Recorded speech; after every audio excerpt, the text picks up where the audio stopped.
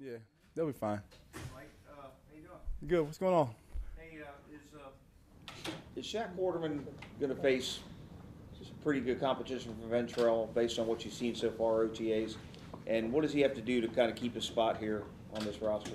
Well, Shaq's a guy that is a vet that we trust, so we know what he brings to the table. But there's competition with everybody, you know. When you have a roster that's this deep, you have a bunch of guys that are competing for spots, and that's just one of the positions. I know we have Jags football to talk about, but I want to talk about some other football. All right. Bubbles, and your son more specifically, just what are you seeing out of them this fall? Well, I know they're working hard because we were working hard twice a day this spring.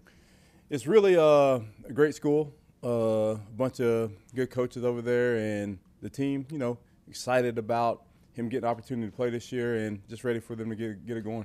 How much did you talk to him about the college offers and all of that? Really, I tell him just to focus on being the best player he can be right now and get better every day, and that other stuff take care of itself. But he has a level head on him, and he understands that he has to put the work in, and when he puts the work in, then he'll have opportunities to do other things.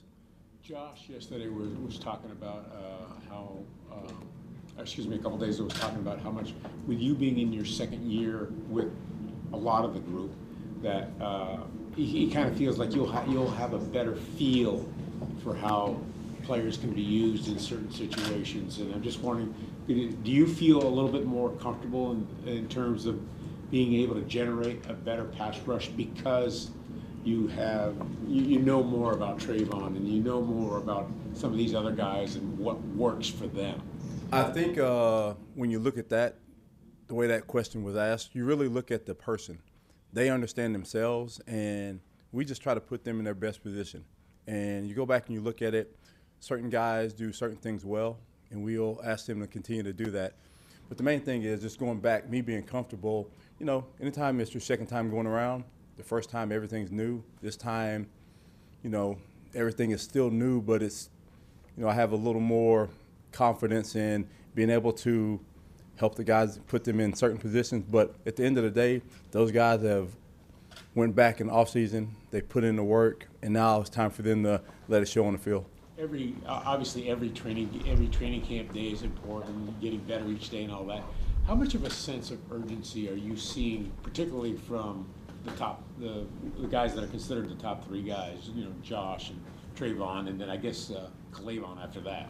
Well, you talk about it, competition. There's competition up and down the whole roster. So when you look at the competition, guys know that if I'm not up to par, then there's somebody behind me that's pushing me. And that's how teams become better, and that's how players become better.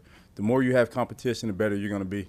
When it comes to Tyson Campbell, when you got here a year ago to now, how much of a change have you seen in him as a player and a leader for you guys? Really, the leadership stands out first. He's a guy that came in, was a young guy, really talented, and he's starting to put it together. And when he puts it together, he's able to let his experience show to the other guys and help the other guys. But Tyson's a guy that has all the talent in the world, and you can see the confidence growing in him. And, you know, happy he's here and ready for big things this year. He's one of the kind of young vets on this team that's really giving back to now the rookies, Antonio Johnson's, the Christian Braswell's, helping them after practice work on things. How much does that help those young guys when they have a player that can kind of echo what you guys are saying in the meeting rooms and help them to execute it out on the field? It's always good to hear it from a coach, but when you have a veteran player that's been there and you see him on the tape all the time doing it and doing it well, then as a younger player, that's someone that I tell them you ought to get right behind and listen to everything he has to say. And Tyson's the type of person that he's willing to help anybody, you know, whether staying after field or watching extra film with them. But just being able to be that example of, I was a young guy one time, here's a process that I went through, and just help the guys speed up their process. From a coach's perspective, how big and beneficial can it be for Tyson just to go against a guy like Calvin Ridley, you know, each day? When you go against a good one, it helps you out. And Calvin's a good one. He's one of the ones. So it's all about the competition, whether it's within your group or on the offense. Competition is what makes us the team we're going to be. We're out there every day going against the offense. They'll hit a play, we'll hit a play. So it's just going back and forth. You learn from that, and then that carries over into game situations when something happens in a game. You can get muscle memory back of what happened in training camp and able to perform that way. Not sure if this is what Jamal asked off the top, but Von Hamilton was riding a bike yesterday. Is he banged up at all? Well, right now, that's a situation for Fergie. He'll handle that. He's working with them, and then when he gets back with us, he'll be back with us. But he did still participate in a little bit of drills, right? Yeah, he's out there, and again, I'll let you ask Fergie that one. Okay. Examples in the league of guys who have been late bloomers as pass rushers. You know, Cameron Hayward, Brandon Graham, Son Reddick. Do you expect that to happen for somebody like Caleb Vaughn? When you look at Caleb Vaughn, the tools are there, and he's a smart and talented outside linebacker. He has the ability to rush.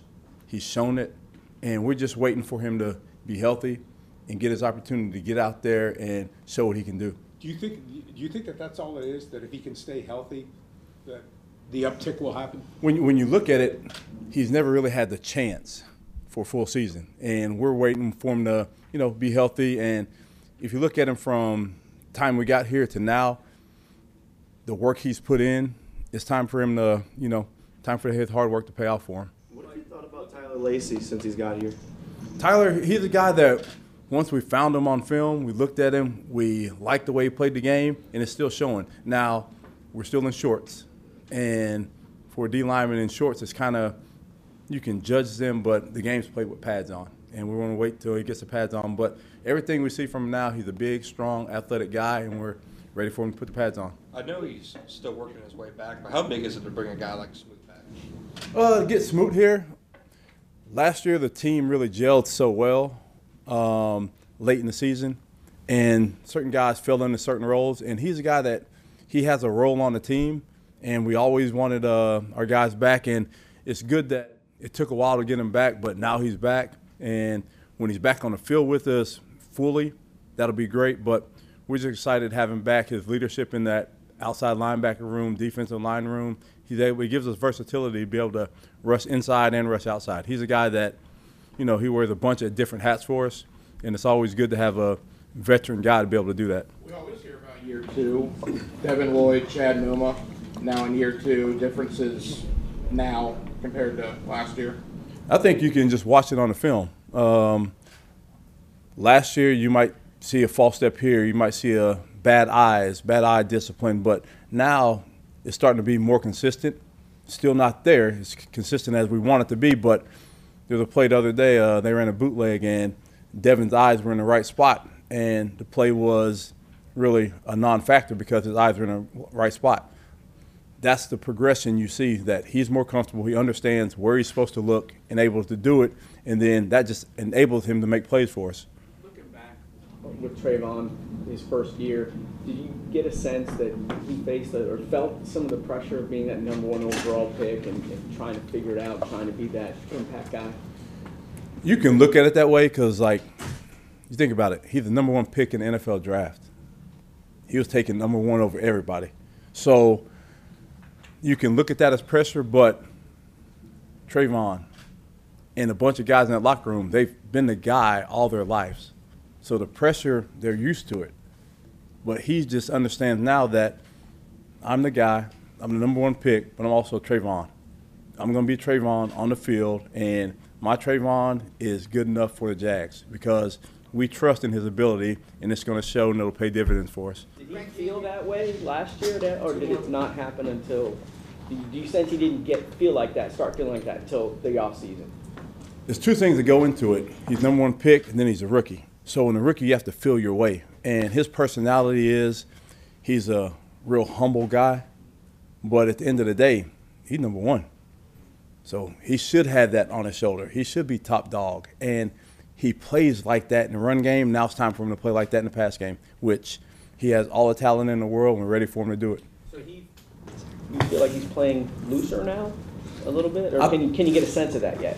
Right now, because we haven't put the pads on, we haven't gone against a different opponent, but you can see the confidence in him, the way he moves around the field, the way he's more vocal, making checks, and just the way he aligned, just more confident, and I'm excited for him, ready to go. Greg Jr. Spelled Trey a little bit in the third corner spot yesterday. What other young players have you seen pushing Trey, and what have you seen from Greg that's allowed for you guys to give him those reps with the first and second team? I guess just like early on in camp, it's really about, like we talked earlier, competition. We got a bunch of guys in different positions that are going to get many reps out of practice. They're going to get the reps, and the cream rises to the top.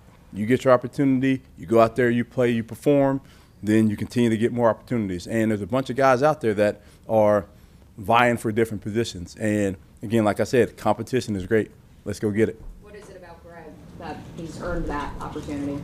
I think the position that he came in last year, throughout all last year, he worked on a practice squad some, got elevated up. You could see him. To me, it looked like his body changed from when he first got here till the end of the season. His body changed, and the techniques, he kept working on it, and now it's his opportunity to go out there and compete. Appreciate Thanks you. very much. Thank you. You don't think the Aces got enough?